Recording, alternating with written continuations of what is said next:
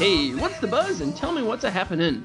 This is the Pyro Fantasy Football Podcast, episode 38. I am your host, Pyromaniac Mo. You can follow me on Twitter, that's all letters, at PYROMANIACMO.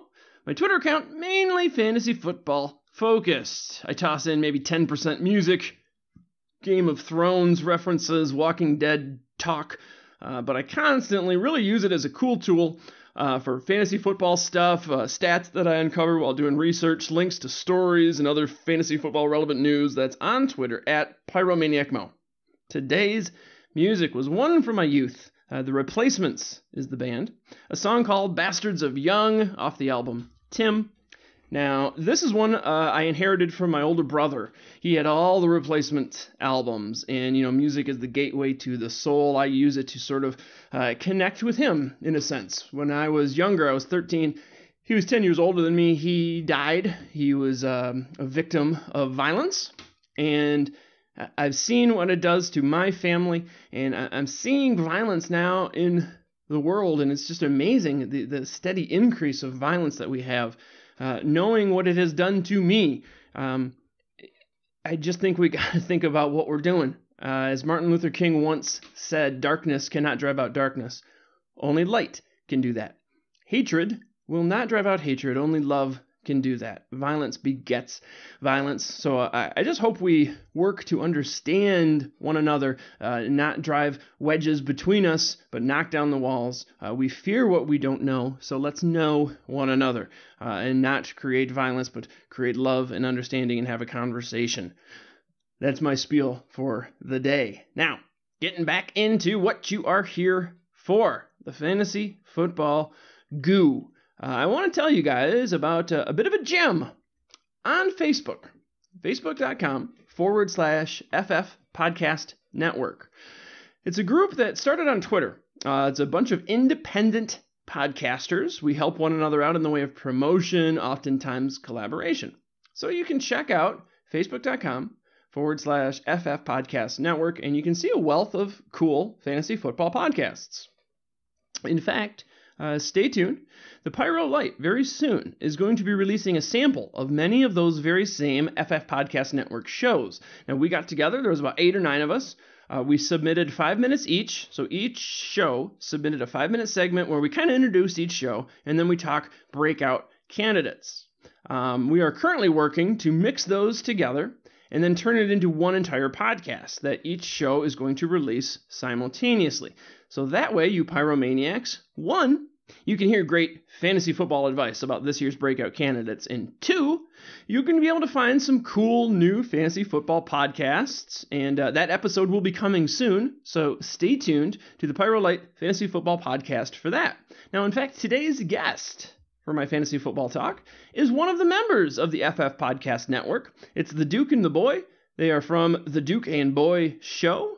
We got a great fantasy discussion for you today, talking mid-round running backs. Now, if you are a cat that does the opposite, as Paul Chargian would say, very often referred to as zero RB, we're going to cover the RBs that you are going to want to take. That's rounds 4 through 10. Now, to me, you've got all these folks that are talking Antonio Brown, but yet, what are you going to say? Antonio Brown's great. Really? Okay, thank you. And yet, we focus so much of the airwaves on these wide receivers and these top guys that you're only going to have one crack on. Why not focus on the guys that you're going to be able to get? And you're going to have several cracks on it. You got a round 7 guy. You're going to see him a couple times on your board be available. You're going to think about it and want to pull the trigger. That's what today's episode is for. So stay tuned for the mid-round running back talk. It's getting to be that time of year. If you are setting up a new league, go to leaguesafe.com/Pyro. That's Pyro. Not only will the boys over at LeagueSafe take care of the payment collection and payout at the end of the year, they're going to give you $10 for signing up with that Pyro promo. Again, leaguesafe.com/Pyro. I'm going to give you all the details, but basically, you get a $10 credit in your league balance as long as you meet one of 2 criteria. So you have $250 in your league balance, and you have at least 5 unique paying members. That's it. So, we all are going to play. We all are going to do this, but now you don't have to worry about the collection. Let LeagueSafe handle it. And if you use the promo code PYRO, you get $10 just for doing it. LeagueSafe.com/Pyro. Just wanted to remind folks as well, all the cool stuff we got going on over at pyromaniac.com. You can sign up to be a Pyro Pro member. Now, it's not just in season. Of course, in season, you get the weekly rankings, you get the write-ups, but you're also getting news feeds. Right now, we're cranking out news feeds, all the stuff you need to know. You can ask us direct questions. We are constantly updating our resource toolbox, all kinds of great metrics and analytics for you to check out. And then the really cool thing is you can follow up to 100 players. So you put in your players, and then anytime something relevant comes out about that player, the rankings, the write-ups, news feed, anything, it gets sent to you. So basically, we are tracking players that you tell us to track. 100 players, we can do it across all your leagues, all you degenerates out there. So let Pyro Pro deal with all the noise. We're going to filter it all out, and we're going to give you all the relevant information at pyromaniac.com. The other thing we got going on over there is our draft kit. Over 20 tabs of mass destruction. I'm talking sleepers and busts, power rankings, return on investment. You get snap counts, team tendencies. I mean, it is over the top. It is amazing. It's not just a tool you can use for your drafting, but you can use it all season long. The strength of schedule itself is amazing. It's only $20. Information at pyromaniac.com. Of course, we're working on version 5 right now. But don't wait. As soon as you buy, every time we release a new version, which is about once a month, you get sent right to you. And you can see all the changes. You can see how ADP for us is rising and falling. Guys that we're ranking, how they rise and they fall.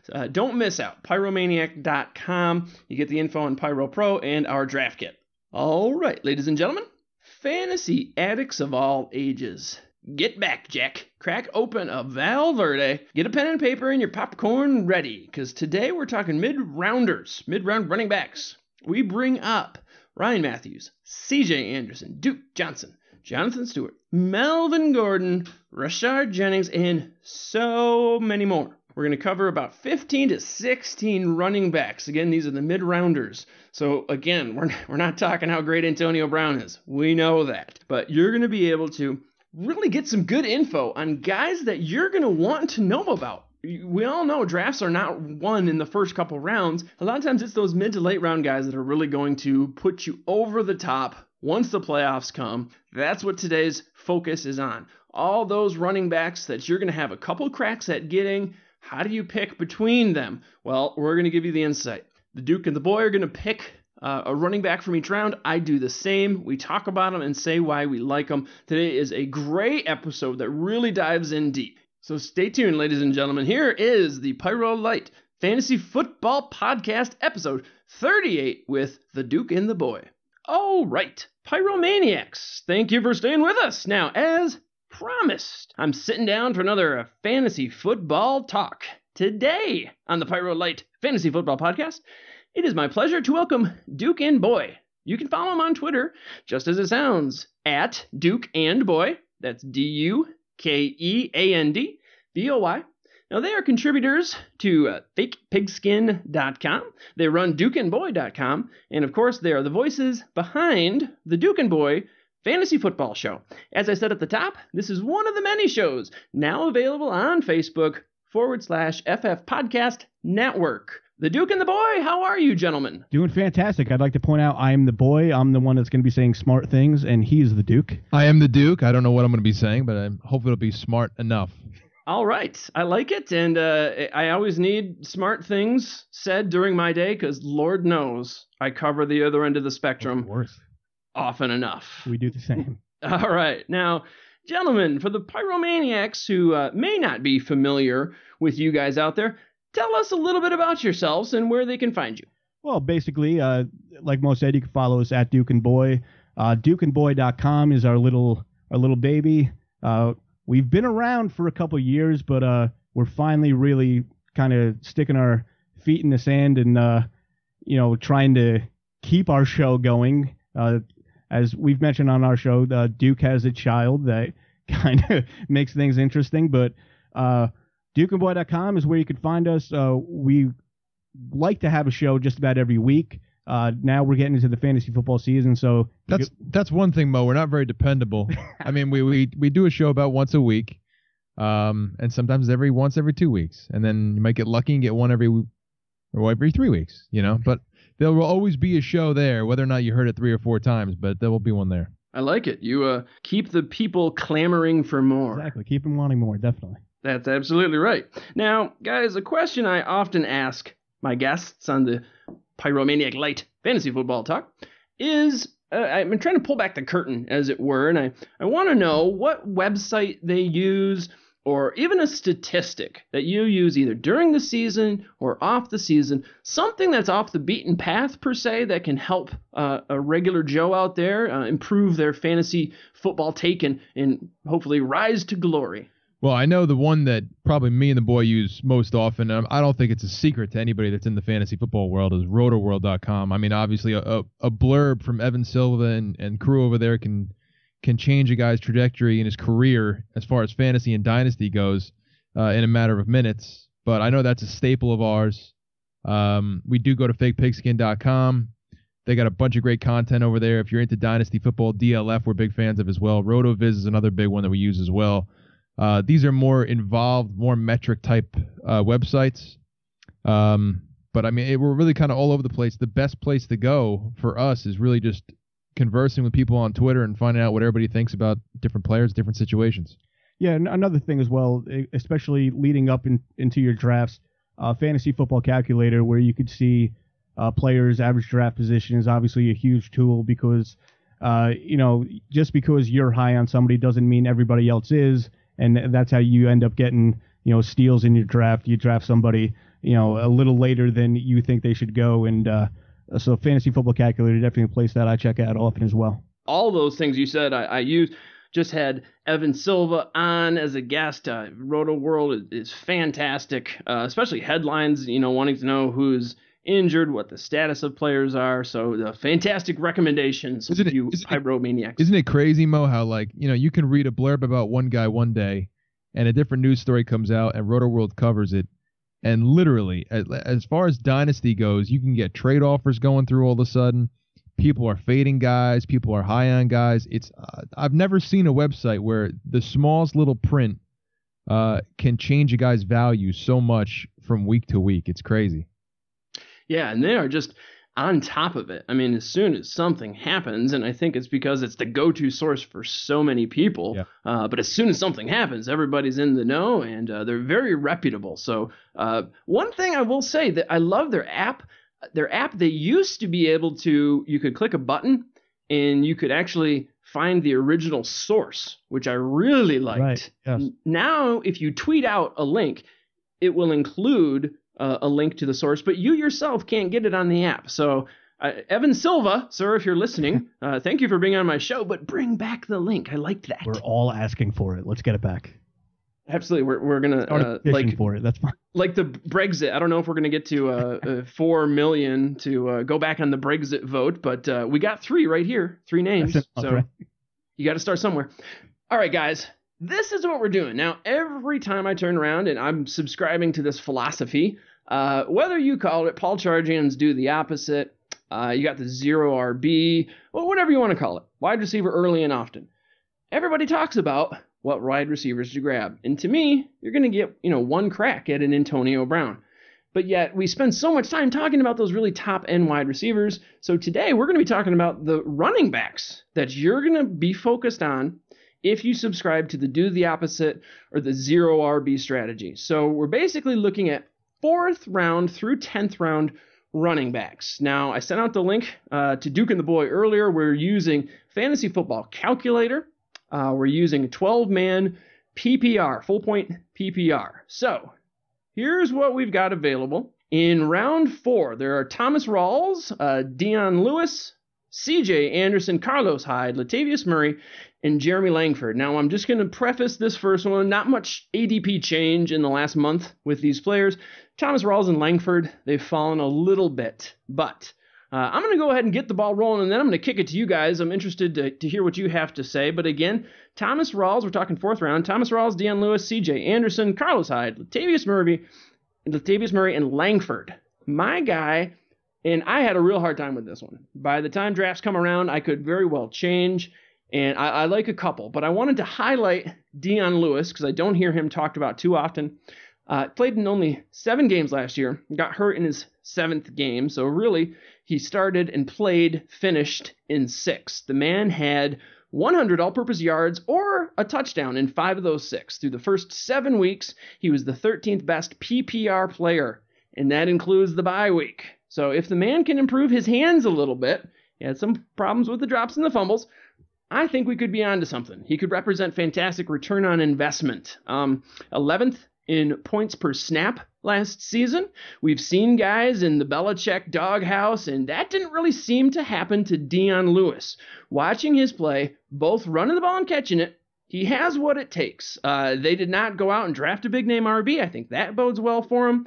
And with the Wild Bill, he has those 2 approaches. But if they're playing a weak run defense, he's going to run the ball. And if they're playing a strong run defense, he's going to pass the ball. And I think that's where Dion Lewis is going to really benefit. Last season, he was RB1 in PPR leagues 43% of his games. He was in 71% of his games. He was at least in RB2. He's my guy. I got a couple other ones I really like there, but who's your guy in the 4th round? Which running back would you take?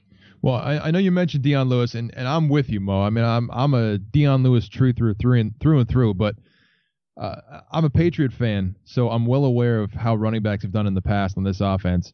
I think the Patriots view him as Kevin Falk. I mean, you can tell by after week 2, week 3, I believe they signed him to a 2-year extension. So they were very excited about him. They like what they saw in training camp. They like what they saw already. It was a shame he got hurt. Yeah. But again, in New England, you don't know if you can depend on him week to week because, like you said, the game script changes every week. If they're playing a different opponent, he just won't be involved, and you're going to be screwed. So I love Dion Lewis, but as anything more than an RB2, I think you're playing with fire. Well, let me just step in here. The guy who I'm looking at when I look at that list that jumps out right away is C.J. Anderson. Now, C.J. Anderson is a guy who obviously disappointed tons of owners last year, me included, who drafted him at the end of the 1st last year. Me too. Now you see him coming in at the 4th round. Granted, last year was not a good year for C.J. Anderson. Everyone's aware of that. However, and I know it's crazy to say, and me and Duke talked about it on our show this week as well, Peyton Manning last year was awful. Absolutely awful. May have been the worst quarterback in the league when he was starting for the Broncos. So first of all, you got C.J. Anderson dealing with that, okay? Then he's got Brock Osweiler coming in, an unproven commodity. He did not have a great situation last year. I think the Broncos showed you all they need to show when they matched Miami's offer this offseason for C.J. Anderson. I think they're going to be more of that run-heavy approach that we expected last year.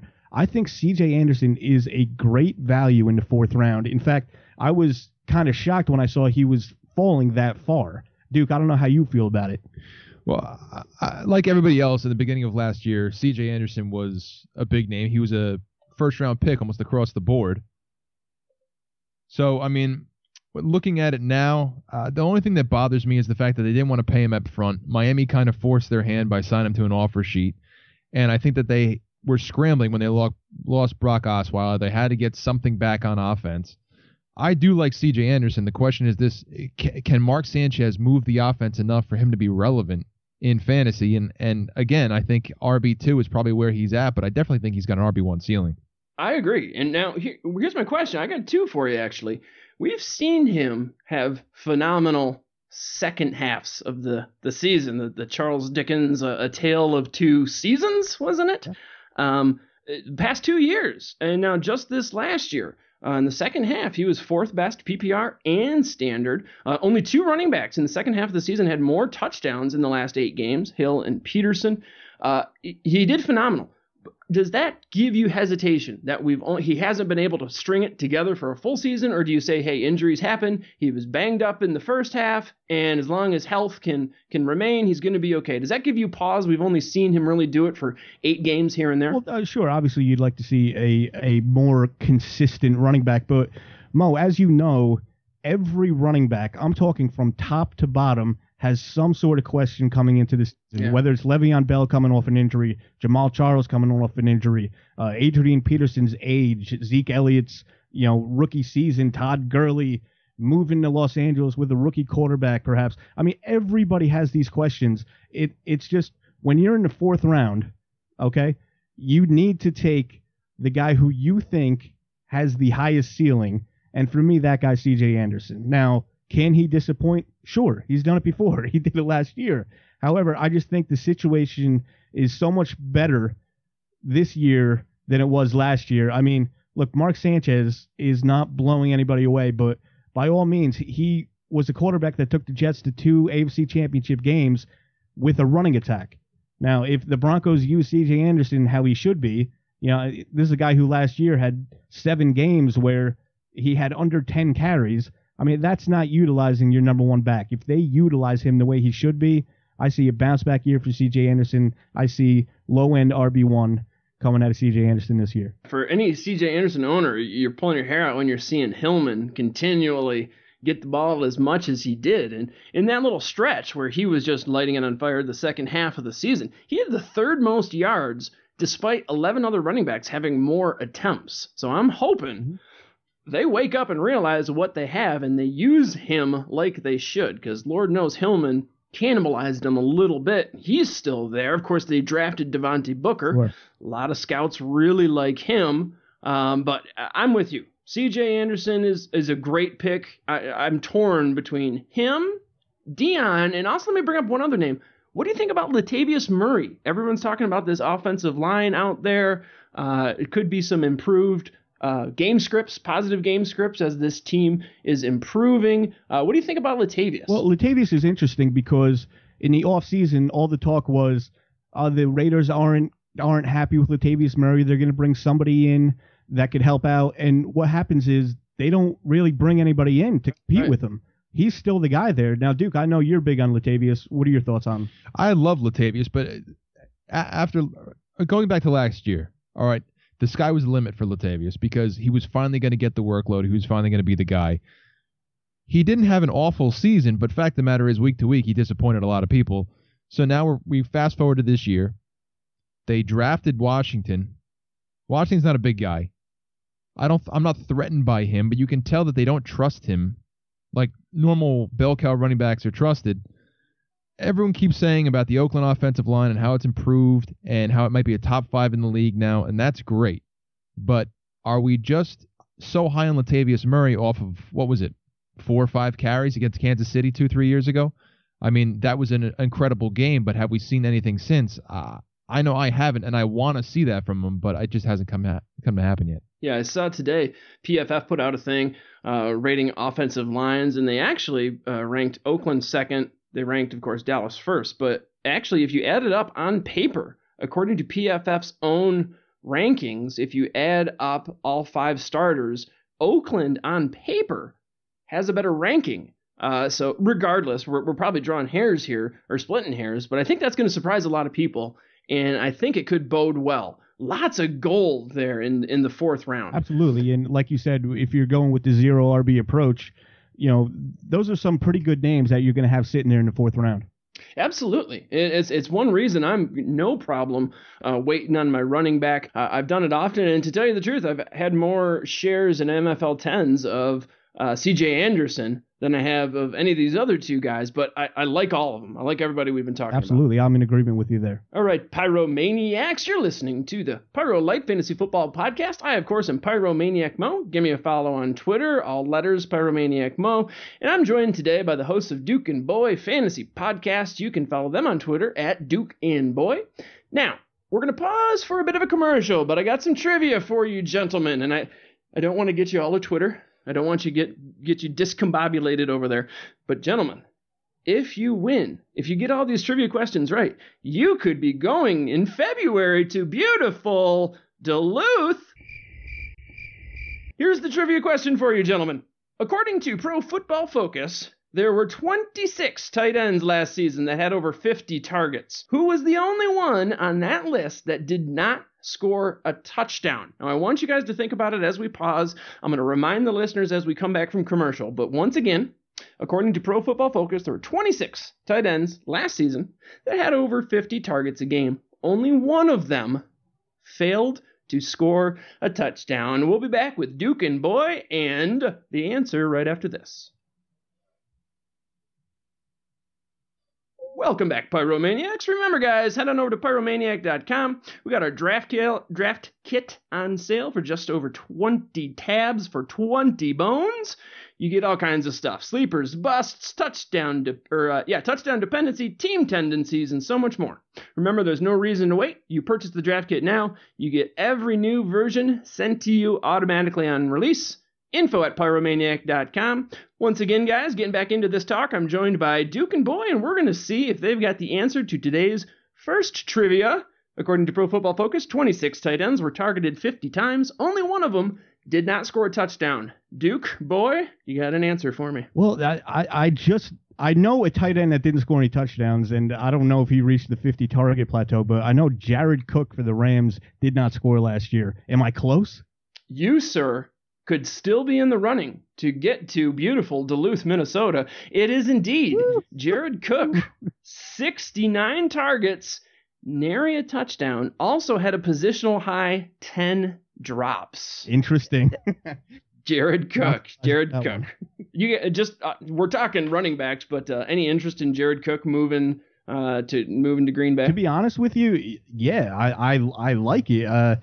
In my opinion, he's playing with the best quarterback in football, and if he uses him as a red zone target, I know he's coming off an injury right now, but absolutely a big target. And Richard Rodgers is still there. I mean, he's not going to go away, and he was useful last year. I love Jared Cook. I'd like to see him be productive, but he's let us down so many times in the past. It's tough to get on board. Well, I would certainly put his over/under on touchdowns above 0. So yeah, I think that's a safe bet. We got another guy we're going to talk about that I would put that same over/under on. But Richard Rodgers, he's kind of just a guy, and I think Jared Cook, he's got off the charts measurables. It's going to be interesting. I'm kind of liking him. I think I've got him ranked, 20th, 21st, something like that. It's going to be interesting to watch, at least. I don't know if he's going to end up on any of my teams. Absolutely. Like I said, he's playing with the best quarterback in the league. There's definitely an opportunity there. Yeah. Now, moving on to what we are discussing today, and that's mid-round running backs. These are guys you should be paying attention to if you're doing the 0 RB strategy. So let's talk running backs. We just hit round 4. I'm going to let you guys lead it off here, but let's talk round 5. Again, I'm using Fantasy Football Calculator, 12 teams, PPR, round 5. Here's the running backs: DeMarco Murray, Danny Woodhead, Matt Jones, Jay Ajayi, Ryan Matthews, and Duke Johnson is squeaking in there at the 12th pick. Once again, DeMarco Murray, Woodhead, Matt Jones, Jay Ajayi, Ryan Matthews, Duke Johnson. Gentlemen, which back would you tend to draft in the 5th round? Well, this is the one round where me and Duke were definitely split. My guy, for what it's worth, is Ryan Matthews. I was looking yesterday. I believe he's the 25th running back off of boards, which to me is kind of crazy. I mean, you had DeMarco Murray and Ryan Matthews in Philly last year. Matthews outplayed Murray, ran for 5 yards a carry. He does have an injury history. I get that. But he's going to be the guy in Philadelphia. And I think the fact that he's not even in the RB2 discussion right now is insane. Well, one of the negatives for me on Matthews is that, even just as recently as this week, Doug Peterson comes out and he says, we want to use a backfield by committee. We want to use Darren Sproles. We want to use Wendell Smallwood. These are all players that they want to be involved in the offense. We've all been waiting for Ryan Matthews to be the guy. The fact of the matter is he's let us down so many times. I like Ryan Matthews as a mid-range RB3, but making him the focal point of my team as an RB2, it scares the hell out of me. My guy is DeMarco Murray. Now, and if you want to talk about being scared as hell, you watch DeMarco Murray play last year, you will be scared as hell of DeMarco Murray. But I think a change of scenery has got to help him. He's on a team with a better quarterback, better offensive line, more opportunities in the run game. Even though they drafted Derrick Henry, I think he's going to be the guy. I don't think you pay him $6 million to not be the bell cow of this offense. I like a bounce back from DeMarco Murray, and you can't beat his focal point right now. His price point is in the 5th round. For a potential low-end RB1, I'll take that every day of the week. Wow. Interesting here, because I'm going with Ryan Matthews as well. That's correct answer, Mo. Wow. I'm just gonna leave, guys. All right, I'm just gonna go. You guys have a chit chat. Hey, buddy, don't forget, you can be relaxing in next February in Duluth if you just hang on. So if that doesn't entice you, I don't know what will. But it's interesting. We got two guys from the same team last year, and that's one thing that I think kind of wins the argument, for me at least, with Ryan Matthews. As you said, averaged 5.1 yards a carry. Running behind the same line that DeMarco Murray and Darren Sproles could not even get to 4 yards a carry. Smallwood doesn't really bother me. In fact, I heard from an NFL scout, and they're really talking, word around camp was Kenyon Barner is turning a few heads. Well, I think we heard that last year as well, didn't we, when we were talking about training camp and Barner's going to be involved in the Chip Kelly offense and all that stuff? True, but again, Chip Kelly, they sold almost all of those Chip Kelly add-ons except Barner, so they gotta like him. It's just interesting. We all picked ex-Philly guys. Now, what do you think is going to happen in this exotic smash mouth that DeMarco Murray is running in? First, what the hell is it? And second, is this really going to? Are they really going to be able to run as much as they hope to? I doubt it. And you're talking to a guy who likes DeMarco Murray this year. Now, I don't like DeMarco Murray in Dynasty. I think he's a desperate sell right now in Dynasty, only because you got maybe about a year of solid production with him, and then he's off the cliff, and Derrick Henry will come in. But I'm sure they want to run the ball. The fact of the matter is their defense is no good. Their offense probably won't be able to keep up with most teams. I like Mariota for that reason alone this year, is because they're going to have to throw it. They can run all they want, but after about halftime, they're going to have to start slinging it again. But all that being said, there's very few bell cow running backs in the NFL these days that you can count on week to week. I do believe DeMarco Murray will be that in the 5th round. All right. My last little note, I'm just going to say for Ryan Matthews in fantasy points per snap, which I think is a great metric to find breakout players on a points per snap basis. Ryan Matthews led all NFL running backs. He's really efficient, number fire. He has a great success rate. It's another metric number fire uses. So a lot of cool things, cool metrics, analytics pointing towards Ryan Matthews. Going to be interesting there, and I'm really interested in both offenses to see what we have with the Titans and with the Eagles. Well, let me just say here, when I have the chance, that the only thing I don't like about Ryan Matthews right now is the fact that I'm talking about him and you're talking about him and other people are hearing about him, because I think in the 5th round he's a steal right now. So I absolutely love Ryan Matthews. I've been telling Duke this for the past couple of weeks. Ryan Matthews is going to have an excellent season, and I just don't want other people to know that. I'm with you. I kind of think the cat's out of the bag. My wife can attest to this. I'm a podcast junkie, and I've heard his name across several other pods going out there. And 5th round, if this guy misses a few games, that's all right with me. A running back in the 5th round, I kind of expect him to miss a few games. I just think he's so efficient with the ball, and being able to get over 5 yards a carry with that line last year is phenomenal. And we've all seen him do it before. It's just the big, health question. Round 6. Again, we're talking mid-round running backs. If you're going wide receiver early and often, these are some choices that you're going to have, and you're going to see these running backs. You're going to have a couple cracks at them. That's why I really like diving into these guys. So round 6, we're talking Giovanni Bernard, Jonathan Stewart, Jeremy Hill, and a Motown man, Amir Abdullah. Now, for me, with these guys, I'm liking a Duke Johnson. Biggest thing here is opportunity. We've heard from the coaching staff. They think he can be an all-purpose back. Crowell's in the doghouse. Just did some horrible pictures on social media. Stupid. Unbelievable what he did. Yeah, terrible. If you haven't seen it, I'm sure you can get the story. But basically posted some very unsavory pictures of police being stabbed in the neck. The police chief, he actually apologized to. He took down the picture almost immediately. That is Crowell. He apologized to the police chief, but the Browns even came out and said he needs to do more than that. So he's certainly in the doghouse. Another reason I like Duke, there's a couple teams out there that are going to face negative game script. San Francisco's one. I certainly think Cleveland is going to be looking to pass. Last season, they had 3 wins. Duke Johnson almost doubled his receptions in losses as opposed to wins. So they're going to need to throw. They're going to be coming from behind, and that's where Duke Johnson is going to make his hay. Plus, they're talking about getting him involved more. Now, once again, 6th-round running backs.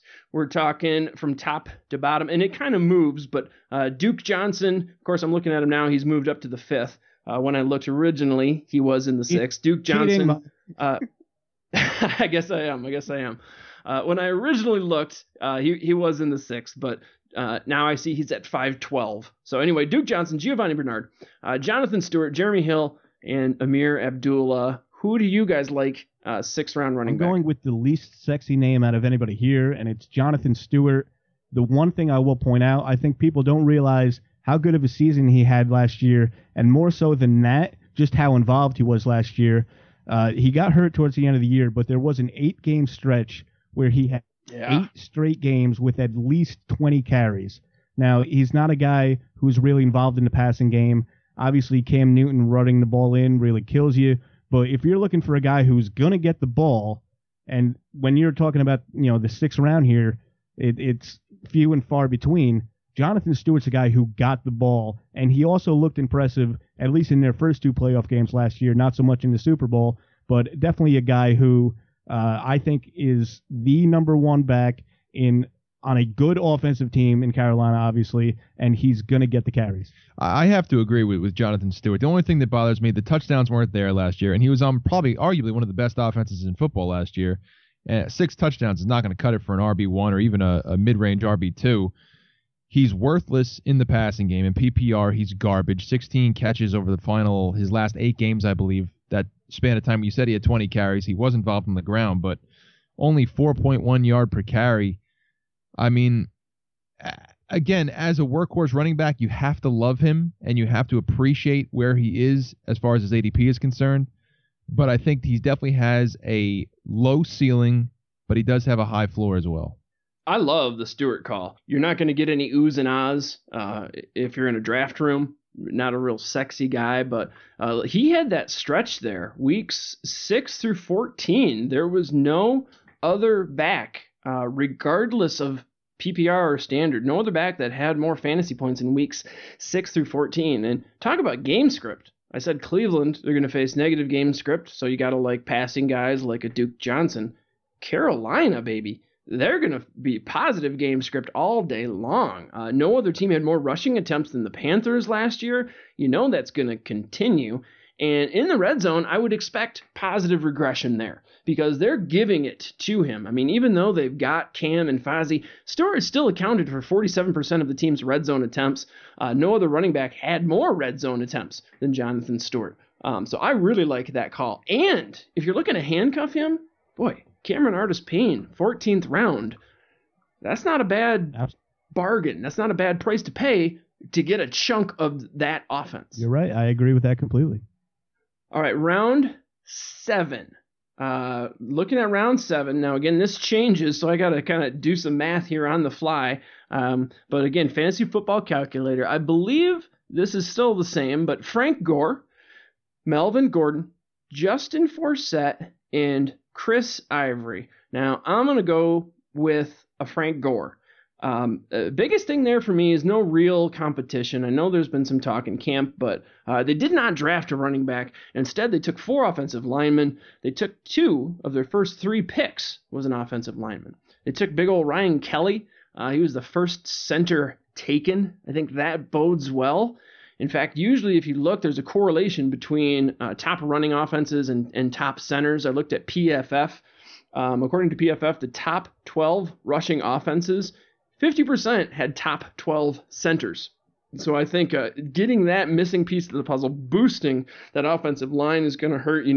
Defenses can't stack the box. Another year of familiarity. And I think he's kind of got a chip on his shoulders that he didn't get to 1,000 yards. First time since he was a rookie that he played 14 games and did not get 1,000 yards. Now, who are you guys liking? Again, we're talking Frank Gore. He was my guy. He's going early 7th. There's also Melvin Gordon, Justin Forsett, Chris Ivory. Which running back are you liking in the 7th? Well, I think me and Duke are split here a little bit as well. It pains me to say it, but I guess Melvin Gordon, he cannot be as bad as he was last year. Now, and just looking at his stats real quick, I mean, this is a guy who was given opportunity. I mean, he had 184 attempts last year. He caught 33 balls, and he entered the end zone exactly 0 times, which is just incredible. But positive TD regression, though, right? Exactly. But I just think that Melvin Gordon, he's going to have an opportunity. They're going to give him the ball. I know Woodhead's there and all that, but this is a guy that had high hopes last year, first-round pick. I don't see this as like a Trent Richardson thing where, they're just giving up on him. I think Melvin Gordon needs to have a bounce-back year, and I think he has it. I know Duke is not so much on board with that. I'm just a little wary of it. I mean, like you said, 3.5 yards per carry last year. Now, if you want to put the silver lining on that, that was LT's rookie year. He averaged 3.5 yards per carry. I'm not saying he's LT. But you just did. I just did. But, I mean, if you want to hang your hat on that, there's something. But, I mean, no TDs. Danny Woodhead's there. The guy just had microfracture surgery in January. Yeah. I mean, from what I've been reading about microfracture surgery, even the best players, when they return back to full health, they're at 80% of what they were. And you're at 80% of what he was last year is a mediocre RB3. I'd like to see Melvin Gordon turn it on and turn it around. I don't trust his knee. Frankly, I don't trust the team to give him enough carries that we can rely on him. And we all know that Wisconsin has problems with running backs in the NFL. So I know the boy is very high on Melvin Gordon. I don't know where you stand on. I would not say very high. We are talking about the 7th round. Well, you're high enough to pick him out of the lineup here. Sure. But the point being is that this guy is scary at best. My guy on this list that and Mo, I'm going to tell you right now, I don't have much information to back this up. This is a complete gut call. I like Chris Ivory in Jacksonville. I think he's going to be the guy in Jacksonville. I think TJ Yeldon is going to be more the passing downs back. The Jaguars just paid Chris Ivory over $30 million for a multiple-year contract. He's 28 years old. You don't pay him big money like that unless you want a guy that's proficient on the goal line and who's going to get the majority of touches at the first and second down. I think Chris Ivory is going to be the guy. Again, another DeMarco Murray situation just for year one, not really a dynasty league asset at all. But you can do a lot worse than Chris Ivory as your low-end RB2. Hey, Duke, you said it. I think with Ivory, and I just were prepping for our draft kit version 5. I'm moving my tiers around. I've got Ivory. I just moved him ahead of Yeldon. And one of my main reasons was, like you said, they are paying him like they are going to use him. And usually there's strong correlation there between how much a guy is getting paid and the usage he's going to get. You don't give a guy that much money and not use him. And, it seemed to me, even though I don't have anything against Yeldon, he always seemed to fall forward to me. He always seemed to get positive yards, but they did not use him in the red zone. I remember multiple times they pulled him and put Denard Robinson in, who's got to have 20, 30 less pounds on him than Yeldon does. And they just trusted him more on the goal line, which was a shocking thing because you think TJ Yeldon was the guy last year, and he didn't have a bad year. The distrust showed every game, and it speaks volumes the amount of money they just gave Chris Ivory this year too. So I'd like Chris Ivory as a great bargain. Well, let me just point out something about Ivory as well. And I know me and Duke talked about this on our show as well, but being in the New York area, watching Ivory every week, there is something about him where when he gets going, it is very, very tough for the Jaguars, if I'm in their shoes, to just take him out of the game. It's Marshawn Lynch-esque. Like, he gets better as the game goes on. Absolutely. Paul Chargian calls him beasties. Yeah, and that's absolutely perfect because once he gets going, like I said, I can't see them taking him out, at the end of the third quarter to put back in TJ Yeldon. I just think that Chris Ivory may be better than what even the Jaguars thought they were getting. Right, and we talked about that they pulled TJ Yeldon for a Denard, a shoelace, once they got down near the red zone. Nobody had more 5-yard rushing attempts than Chris Ivory. So not only are they paying him like a big-time back that they're going to use, he's the guy to use when you get down in the end zone. And I love that for Ivory. I think he's going to really surprise some owners. I think he's going to outperform his ADP. Damn, can I take back my Melvin Gordon? Can I just... No, you're stuck with it. Stuck with it. All right, okay. So with Melvin Gordon, I'm a I'm sitting on the fence here. I really love a Woodhead. Still like Woodhead. Looking back to 2013 when Wisenhunt was there, who's of course taken over play calling duties there. When he was there, Danny Woodhead led all running backs with receptions inside the red zone, but I don't think that means anything bad for Gordon. I mean, the Chargers had the 6th most rush attempts per game. They were 5th in total yards under Wisenhunt, so I think that bodes well for Gordon. It just so happens I would take an Ivory over him, I believe. Yeah, I think I would too. Now that I'm looking at it, but hey, I'm going to stick with my guns. I'll say Gordon and just hope Ivory doesn't do well. That's all right, baby. That's why we played this degenerative game that we all love. All right, gang. Before we continue this fantasy football talk, just want to encourage you listening right now. Usher in some good karma into your life. Leave us a review. That's the Pyromaniac Podcasts. Of course, I'm Pyromaniac Mo, running the light. If you sign up and subscribe to Pyromaniac, you can get one of 2 podcasts. That's the light, and then, of course, you get the Fantasy Football Fire, lovingly called the Heavy. Go ahead and subscribe, give us a review, get some good karma for you. Now, ahead we got a commercial break, but gentlemen, I got one of the more difficult trivia questions for you tonight. So put on your Einstein caps, eat some carrots or some good brain food here, but here's the trivia question I want you to think about. No pressure, talking a trip to Duluth though. In 2015, there were a total of 10 wide receivers that caught at least 70% of their passes thrown their way. Now we're talking about guys with a minimum 50 targets, so they were used pretty regularly and had good hands, caught 70% of their passes. Plus, they had an average depth of target of at least 10 yards. So once again, decent volume, good hands with a 70% catch rate, and they were deeper threats. They were targeted at least 10 yards down the field. Now of those 10 wide receivers, 3 of them came from the same team. I want you to tell me what team that was when we get back right after this. All right, you are back with Mo, listening to the Pyro Light Fantasy Football Podcast. I've got the good fortune to be joined by one of my favorites, the Duke and the Boy. You can find links to the Pyro Podcast and the Duke and the Boy, many other fantasy football podcasts as well. Head on over to Facebook. You can search FF Podcast Network or just put in facebook.com/FF Podcast Network. A wealth of treasure there for you. As I said before the break, kind of a tricky one. Basically, I'm going to give you the rundown. There were 10 wide receivers that had a 70% catch rate. They had at least 50 targets, and the average depth of target came at least 10 yards downfield. Of those 10, 3 of them played on the same team. So tell me that team. Think about a team, and it's kind of tricky because you don't often think of this team as a passing team, but a team with guys that have really good hands, and they can be a long strike, quick strike team from decent yardage downfield.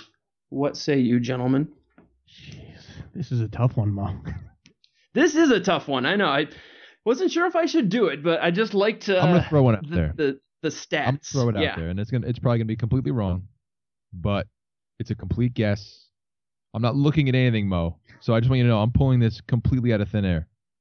Oh, I'm sure. Yeah, I don't know where you would go to get this. This took me a while to figure this out. The Buffalo Bills. I'm gonna pass it over just to see if the boy has a guess. I mean, the first thing I thought of, and I know it's not correct, but I was thinking the Jaguars, but I couldn't think of a third receiver that they would throw to. Right. Well, gentlemen, let me give you the 10. I'm going to say right now, Seattle is the team. Wow, really?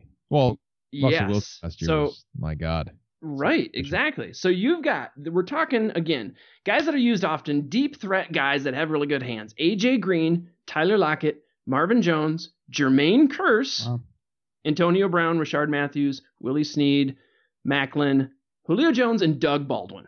So Baldwin, Lockett, and Kearse all had over a 70% catch rate and had the average depth of target at least 10 yards downfield.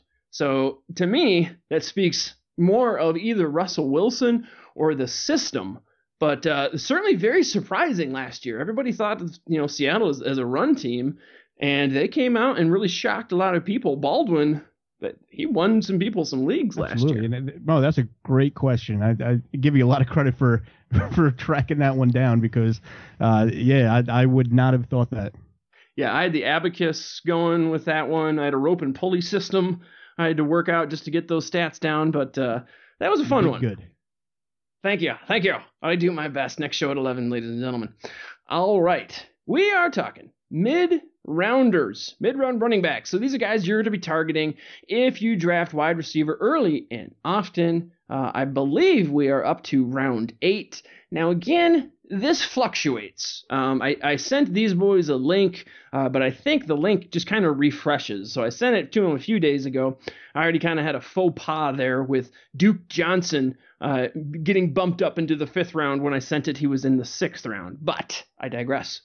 We're in the 8th round, and we're talking running backs. So Theo Riddick, Charles Sims, TJ Yeldon, Carlos Williams, and Rashad Jennings. Which running back are you taking and why? Well, here's the thing, Mo. I'm a Giants fan. Okay, so I watch every game. I root for them. Obviously, there's only one guy in that list that right now is the team's RB1, and that's Jennings. Now, I, like everybody else that's a Giants fan, has been very, disappointed with the running back by committee approach. But if you look at the last 4 games last year, Tom Coughlin kind of loosened the reins a little bit, and they said to Rashad Jennings, okay, go out there, be a running back. Now you're looking at 4 games, 22 carries for 81 yards, 16 for 107, 14 for 74, and 27 for 170. Certainly great numbers. Now, my whole thing is, we don't know what Ben McAdoo is going to do. We do know that the first crack at it is going to be Rashad Jennings. And if he performs like he did at the end of last year, I see no reason to take away the starting job. With this is one of the players we actually agree on. Me and the boy don't agree on much. That's a given most of the time when we talk about fantasy football. But out of that list, I would say he's right as far as a team's RB1 and all that stuff. I don't think he's any more than a flex play. 3 touchdowns total last year on the ground, 4.4 yards per carry. He did not go over 80 yards until week 14 of last year. I repeat, he did not go over 80 rushing yards until week 14 last year, which is pathetic for any low-end RB2, let alone a high-end RB3. But as I always do, I always try to poo-poo what the boys get all excited about. I pull them down from the clouds. I got to say I'm with him on this. In this group, the mainstay here is Rashad Jennings. He's the value. First off, let me tip my proverbial hat to you, gentlemen. I like the yin and yang, and I truly think fantasy podcast listeners like hearing the digression, the back and forth, from folks. But if you're agreeing on Rashad Jennings, I got a couple of things to bring up here. Now, one, like you say, last 4 weeks, 3rd best back in standard, did very well the last 4 weeks. I think he put up double-digit points in each of those contests in standard leagues, I believe. But you said running back by committee. I dare say running back by community. They've got Rashad Jennings. They've got Andre Williams for some reason still. Shane Vereen. They got the rookie Paul Perkins, Orleans Darkwa, who had a lot of hype last year. They even got Bobby Rainey, who I believe was a waiver wire fill-in for me back in Tampa a couple of years ago. So a lot of guys there. And, of course, last year was the first year since 2009, I think, when he was a rookie, that Jennings played a slate of 16 games. So that's the other issue is he's injury prone. I believe he's at 30 years old now, too, so he's getting up there in age. Not that he's got a ton of wear and tear on him, but still, again, we're in the 8th round here, so it's you're grabbing at straws regardless. But out of all those picks, he's probably the safest, highest floor guy. And since I'm talking about Ben McAdoo, I should mention about cutting some dead weight here as well. And I think that's what Andre Williams is. That's what I think Orleans Dark was going to be. If I were running the Giants, which would be awesome, I would have Jennings, I would have Vereen, I would have Paul Perkins, and I would call it a day. And I would use those 3. Now, what exactly they're going to do, I don't know. I do No, and just from speaking to people I know within the Giants, Jennings is going to get the first crack because he's been there, he's done it. The waiting game a little bit with Paul Perkins, but Jennings is going to get the first crack. And out of the guys you mentioned, I'm curious to see who you're going with here in the 8th round. Well, first off, let me kind of give a little bit of segue here that I want to thank you guys because those of us on the FF Podcast Network had a good idea. I think it was the Aussie boys, the boys from Australia, had the idea that we all put out 5-minute clips from all of our podcasts. I think we had about 8 or 9 podcasts that did this from those of us on the FF Podcast Network. So very soon we're going to release a show, and everybody is going to release it. We're going to release a show that gives listeners a snippet of all of our, we decided to do breakouts. So you're going to get to hear from Duke and the Boy. You're going to hear from Pyro and many others. So I think it's going to be a really fantastic thing. And my guy that I'm going to talk about now is a guy that I'm talking about in my breakout. Last year, I was wearing some I Heart Justin Forsett underwear. This year, I've already ordered the I Am in Love with Charles Sims underwear. He is my dog. Now, I talk about him at length, probably far too much for the small window of time we had on this 5-minute segment. Charles Sims, though, last year averaged less than 10 touches a game. In fact, there were only 7 games in which he saw double-digit touches. But of those 7, he had double-digit points 5 times. We're talking about a guy who had less than 10 touches a game and finished the season ranked 22nd in standard, 17th in PPR, 4.9 yards per carry. Now, we all saw him get it done in the passing game, but I really think he's going to take that step in the rushing game as well. And very much like a D'Angelo Williams, if the guy in front of him goes down, talking Doug Martin, if he goes down, or even if Doug Martin is just subpar, which we've seen him be in 50% of his NFL career, I think that's going to open a big window for Charles Sims. Now, I sat down and I watched all of Sims' touches on Game Pass. I'm telling you, he had numerous jaw-dropping plays. His feet were incredibly quick. The one thing I really liked is he anticipated where a hole was going to open, and he got there. It was like his head and his feet were on a string. They hooked up immediately, and as soon as he turned his head, his feet were already going in that direction. I love me some Charles Sims. I'm going to join a fan club. I'm getting him airbrushed, his face above my bed. My wife's not too happy about it, but I am all in on Charles Sims. I will say this, and some excellent stats you threw out there about Charles Sims. The one thing I will say is when I have caught Bucks games, every time he touched the ball, he flashed to me. He was a guy who I said, wow, he looks good.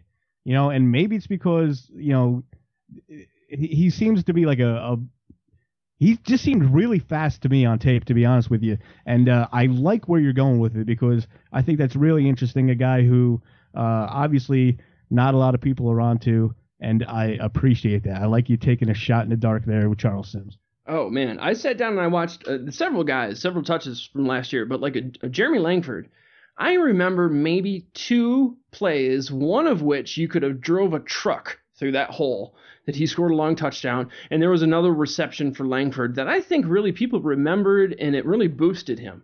Other than that, Langford seemed to be just another guy to me. Whereas Sims, even on plays where he maybe got a yard or 2, there was something special about a guy he made miss, a cut he made. He passes the eye test with flying colors. And that's something I think, I'm no Christopher Harris, but something I think we need to do more often is just sit down and watch tape. I mean, believe me, I'm a metrics guy. I love pulling out stats and trying to find the next guy. But really watching him, I was so impressed with Charles Sims. And like I say, he did so well. Even having a small percentage of touches last year, I know that he's going to grow in the share of touches he gets from the team.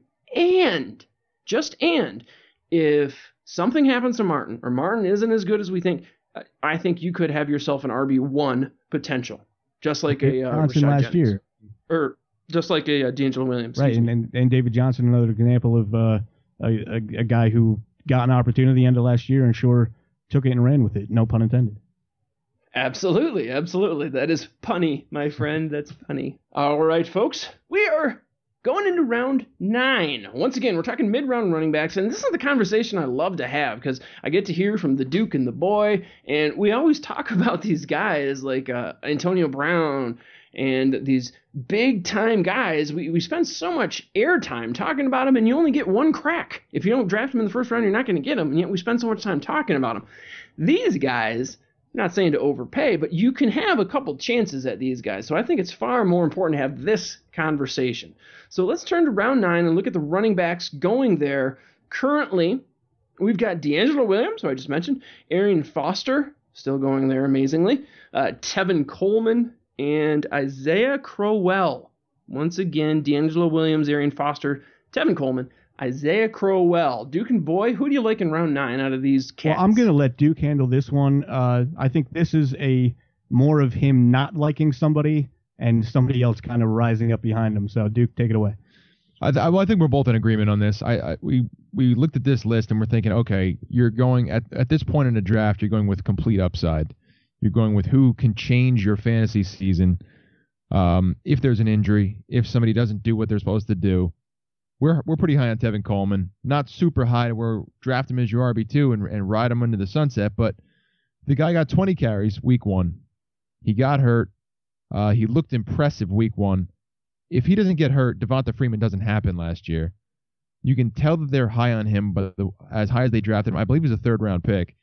I will say that after that, he looked like he lost a lot of confidence when Devonta Freeman started taking off. Week 12, he showed again what he could do. 18 carries, 110 yards, over 6 yards a carry. I think he's electric in open space. Granted, I think he had some big holes to run through when he did get these big gains. But the sky's the limit. I'm not sold on Devonta Freeman. I know the boy doesn't like Devonta Freeman this year either. I think a lot of people expect Freeman to fall off. I don't know where you stand on it, Mo, but if you're looking for a lottery ticket, there's few better than Tevin Coleman from at least where we're sitting. Yeah, and we're talking 9th round. And now, Freeman, I think he's going to get overdrafted. I think he is being overdrafted. Real interesting with Freeman.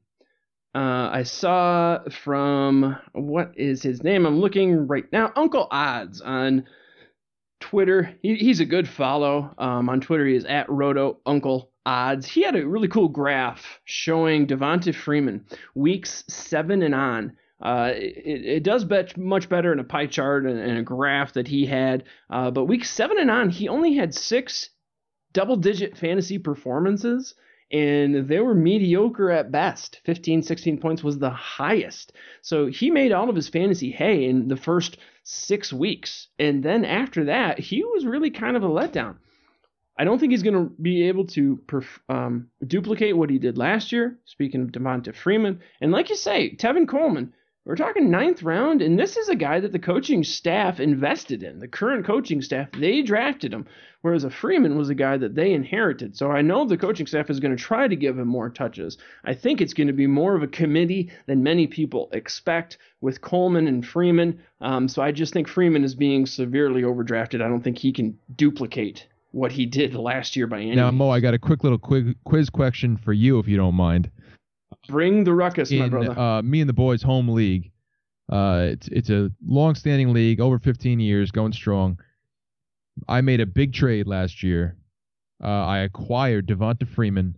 I'm going to let you guess the week I acquired Devonta Freeman. Well, if it was good, I'm going to say you got him after week 2. Let's assume it wasn't good. Okay, so then week 7? That's very good. I got him right after week 6. So I don't know if I was the cause of the Devonta Freeman crumble or if he just really is that bad and he was just waiting for me to overpay for him. But I did it. I believe I gave up. Did I give up Todd Gurley on that trade? I think I gave up Todd Gurley on that trade, who hadn't done much up until that point. I thought he was kind of a flash in the pan the first 1 or 2 games that he played. But I got burned pretty big by Devonta Freeman, so he is dead to me. Well, if you listened to our show last year, the Duke never really caught on with the Devonta Freeman love. But look, I think just the fact that up until Tevin Coleman got hurt week 2 last year, he was the starter in Atlanta.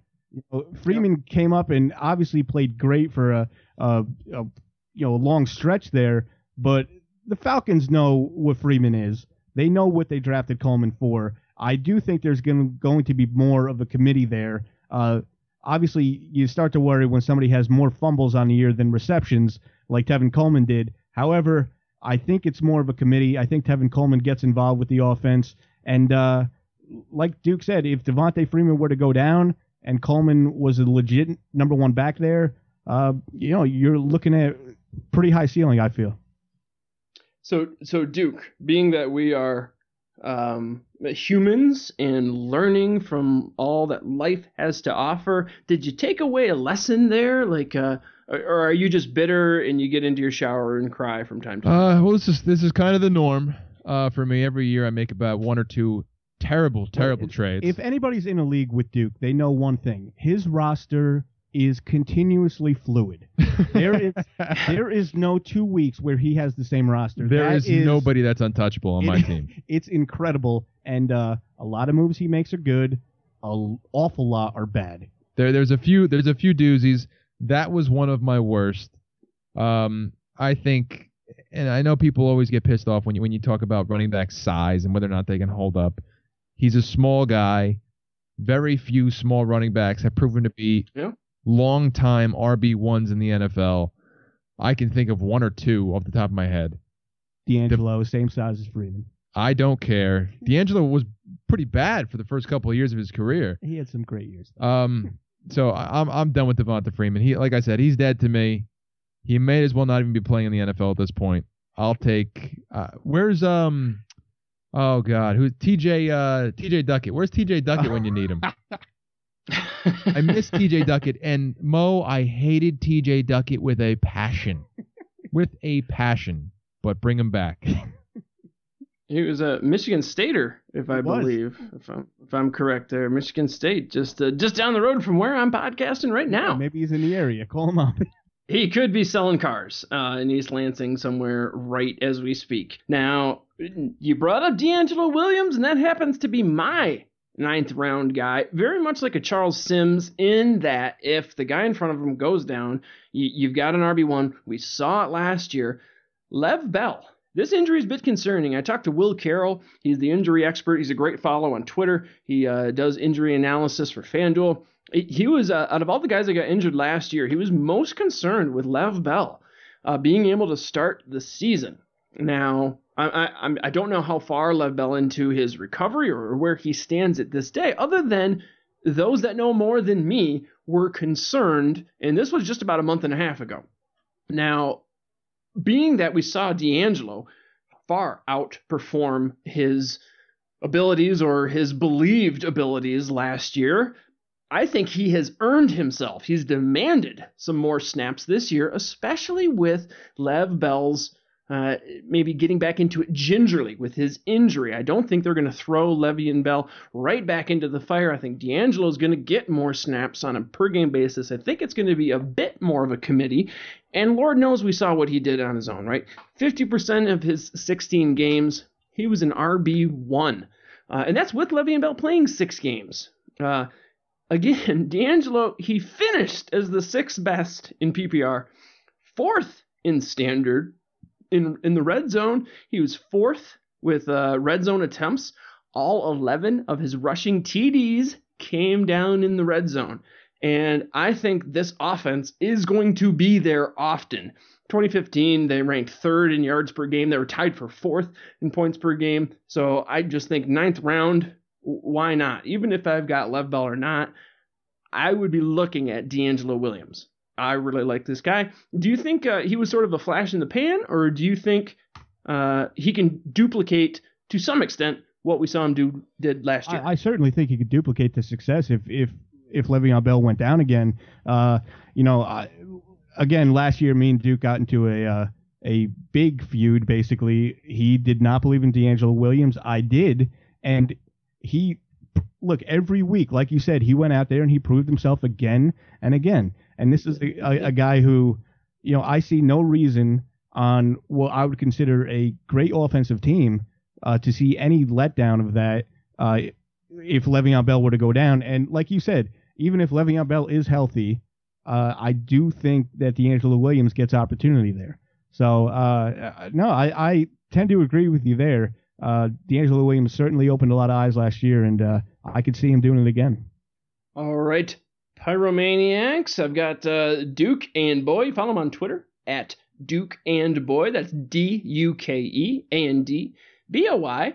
And gentlemen, I've got another trivia question for you, and then we're going to pause for a commercial break.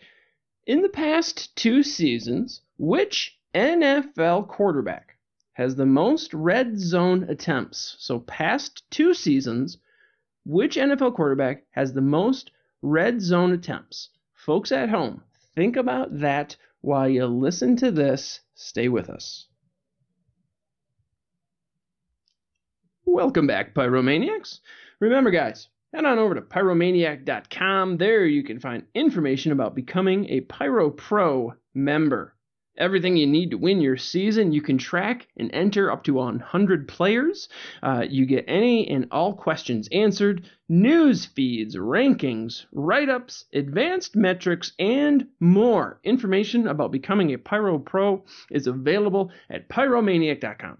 Now, as stated, I'm here talking mid-round running backs with the Duke and the Boy, stars of Duke and Boy Fantasy Podcast. Just one of the fantastic podcasts available on Facebook /FF Podcast Network. All right, gang, we pause for commercial with the third of the trivia questions for the trip to Duluth, Minnesota.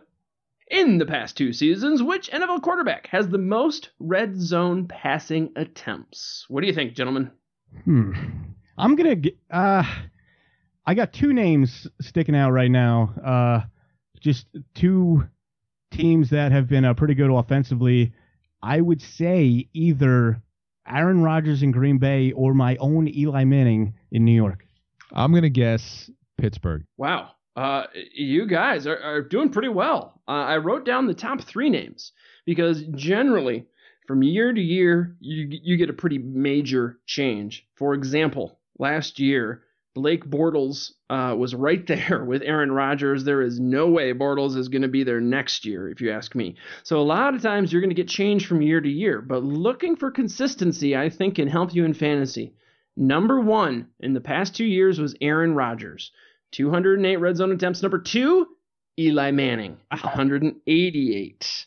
And that's got to be good for you guys, right? Under the Ben McAdoo system. That's why I thought Eli, because I know people don't really realize it, but Eli has become a QB1 under Ben McAdoo, and these past 2 seasons have been, I don't think it's even debatable, Eli's 2 best offensive seasons. Most efficient. He's been incredibly accurate, and we talked about the running back game or community perhaps there, and that's one of the reasons I like him, because there might be a lack of running back at least all season long, and I think he's going to pass it once he gets down there. I love me some Eli as a late round quarterback. I think I got him, I don't know, right around 9, quarterback 9, quarterback 10, something like that. Right around where I think he should be taken. I definitely think he's a QB1 and not always taken there, which is a little shocking. And of course, I should mention Aaron Rodgers, in my estimation, the best quarterback in the league and maybe the best quarterback I've ever seen play. We've gotten to that argument before, so not a surprise that Aaron Rodgers would have plenty of red zone opportunities as well. And I will say Tom Brady was number 3, 181. And with Pittsburgh, I looked it up as quarterback, so I'm sure Pittsburgh is there. They are always right up there in points scored, but of course, if you were a Ben Akostas-Furberger owner last year, you know he missed some games. So I'm not sure where he fell, but he didn't play a full slate last year. Awful guess by the Duke. Hey, I like the Pittsburgh guess, but since I looked it up based on a player, Roethlisberger was a bit nicked up. All right, guys, round 10. Again, we're talking mid-round running backs. So let me give you the rundown of the guys that are going to be available to you round 10. As of right now, not too many, honestly, and I'll even throw in maybe a little bit into round 11 just to give you a window. But round 10, we've got Charkandrick West, Derrick Henry, and Bilal Powell. That's it for round 10. Going into round 11, you've got CJ Prosise and Blunt. But so really we're talking Charkandrick West, Derrick Henry, Bilal Powell, Which of those three are you taking for a late round running back in round 10? Well, I think the guy I'm taking, and I know Duke had plenty to say about DeMarco Murray, but the fact of the matter is the Titans went out and they drafted Derrick Henry. And you can't just, you can't just say that was for no reason. I mean, it looks like they plan on using him at least to some capacity. And, of course, with Murray being an injury risk, which, he's been basically his whole career, I think there is opportunity for Derrick Henry to get some action. Duke, what say you? Now, we talked about DeMarco Murray, and obviously my love for DeMarco Murray is shown through, but before his breakout in Dallas when he led the league in rushing and was the number one running back in fantasy, he was a fragile player. So I don't have the confidence in the world that he's going to stay healthy all year. It's one of those things, it's tenuous, where if he gets hurt, Derrick Henry could come in and step right in and be the guy. I don't think it's going to happen as long as Murray stays healthy and on the field, but all he needs is one injury, one missed game, and all of a sudden he gets Devonta Freeman, if you know what I mean, and we're looking at a different backfield here. It's kind of very similar to Tevin Coleman. You're picking him up, he's an insurance, he's a lottery ticket, but it's one that you should make that late in drafts. So, Duke, let me ask you this then. You brought up Murray earlier. Murray was 5th round. We're talking Henry, 10th round. Value-wise, which guy would you rather have? The value of Henry in the 10th or just going with DeMarco Murray? No, I'd go DeMarco Murray in the 5th. I mean, I don't like to play fantasy football expecting injury, so I assume that every player is going to play all 16 games because injuries are like touchdowns. You can't predict them. So if I'm assuming that DeMarco Murray is going to be the guy in Tennessee for this year, then I'm assuming that he's going to be the guy and Derrick Henry's going to have minimal consistent fantasy value on a week-to-week basis. So I like DeMarco Murray. I'd take him over Derrick Henry regardless of draft position. Now, if you have DeMarco Murray, I would definitely want to grab Derrick Henry at the later stages of the draft in the 10th round like we're talking about just to cover yourself. But my feet are stuck in cement on this. I love DeMarco Murray this year. See, now, I'm not a big handcuff guy. There are a few that I would, and I certainly think I don't even think Sims is a handcuff. I think he has value in his own right. But I would certainly own both Tampa running backs. I would certainly own both Pittsburgh backs. I like a second guy that you can plug in if guy number 1 goes down, and you're not going to miss a beat. Are you a handcuff guy? I mean, do you find yourself handcuffing often? Are you at least grabbing a backup every team that you draft, or does it just depend? No, I think it depends on the situation. Like we said, DeMarco Murray's an injury-prone player. He has been his whole career. Mm-hmm. I mean, those guys, you're going to think about doing it more than Adrian Peterson or even Le'Veon Bell, who's been injured the last one or 2 years. But still, I wouldn't be crazy to go get D'Angelo Williams just to back up Le'Veon Bell. I have confidence that Le'Veon Bell can finish a season in a normal season. But certain instances like this, I think you have to kind of cover your back end on this because he's a 5th-round pick. If you're planning on him being your RB2, you got to have some sort of insurance plan with it. Well, now I'll just jump in here. I'm not a handcuff guy. If I'm drafting a guy, like Duke said, if I'm drafting a guy, I'm assuming he's healthy for 16 games. And the waiver wire has been so rich with running back depth, at least the past few years. I mean, even if you look last year, Devonta Freeman was most likely a waiver wire pickup. David Johnson as well. Sharkandrick West, another guy who I had to pick up last year when Jamal Charles went down. It's just one of those things. You got to be active on the waiver wire because even the guys who you think are the handcuffs aren't always the handcuffs. So it's definitely a tough situation. Who are you looking at here in the 10th? Well, in the 10th round, and I will say, I just talked to Sigmund Bloom just to tail off what we were just talking about, and I brought up not liking handcuffs, but liking a Sims with the Doug Martin and liking a D'Angelo Williams with Lev Bell. You brought up AP. Sigmund brought up McKinnon as being a guy that he would handcuff with Adrian, so just some food for thought there. Now, round 10, I had a tough time with this. Not a bunch of names really jumped off the page, but I'm going with Sharkandrick West. Now, everybody talks Sharkandrick and Spencer. They're getting paid the same amount. You've got a guy in front of them who has had 2 major surgeries now.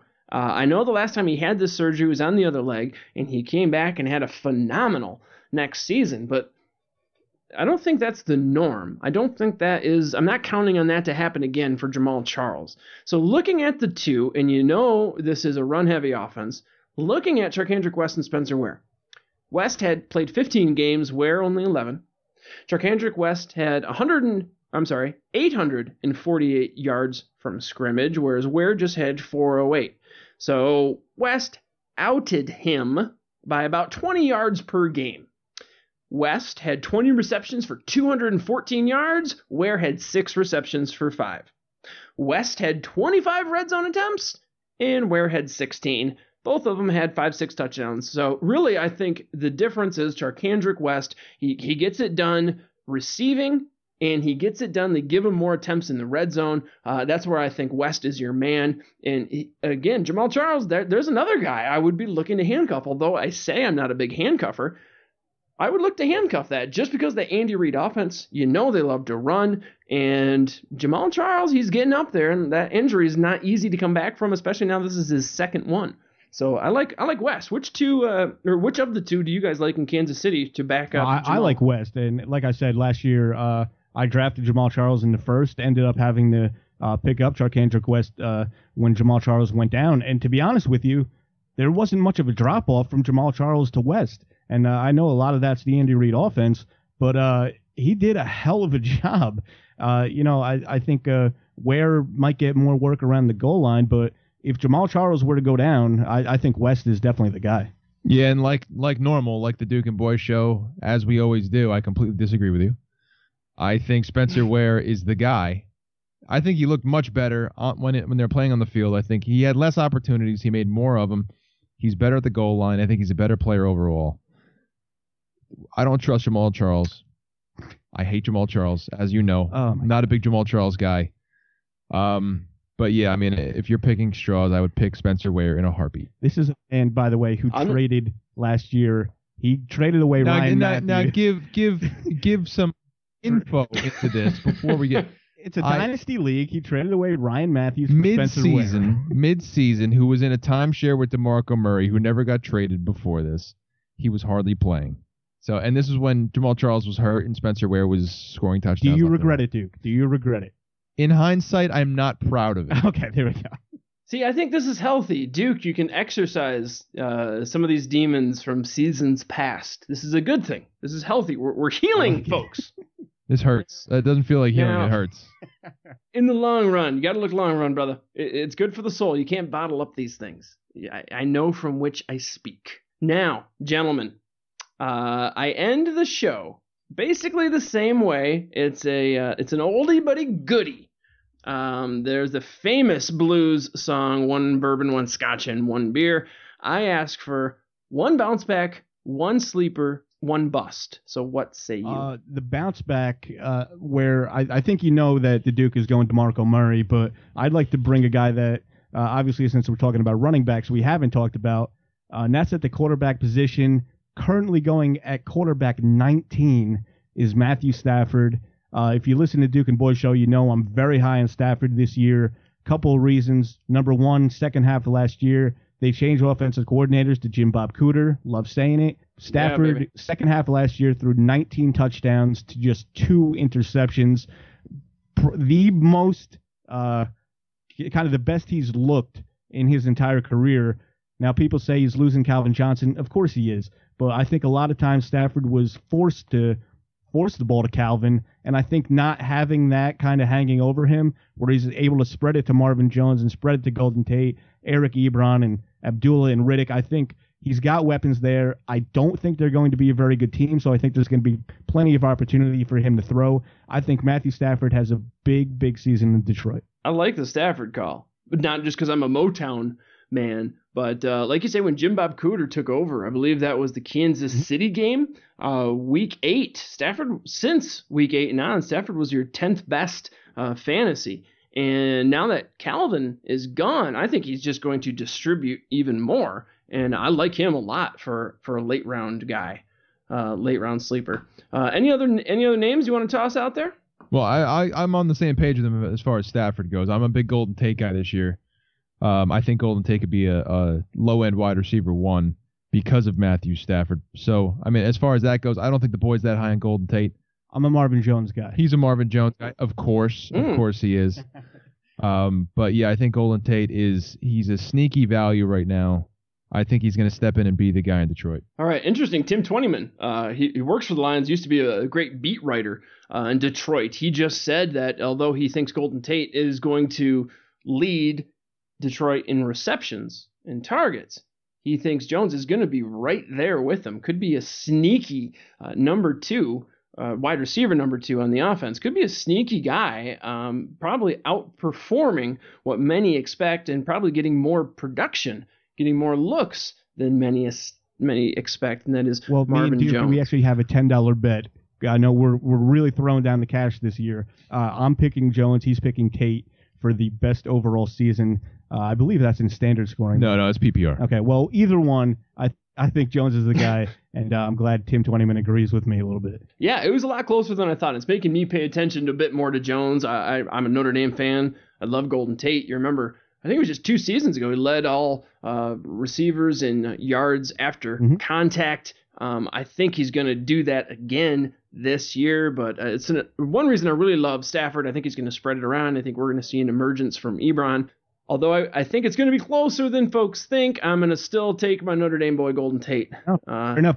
I think what we could all agree on is that the fact that we're arguing over Golden Tate or Marvin Jones means Stafford.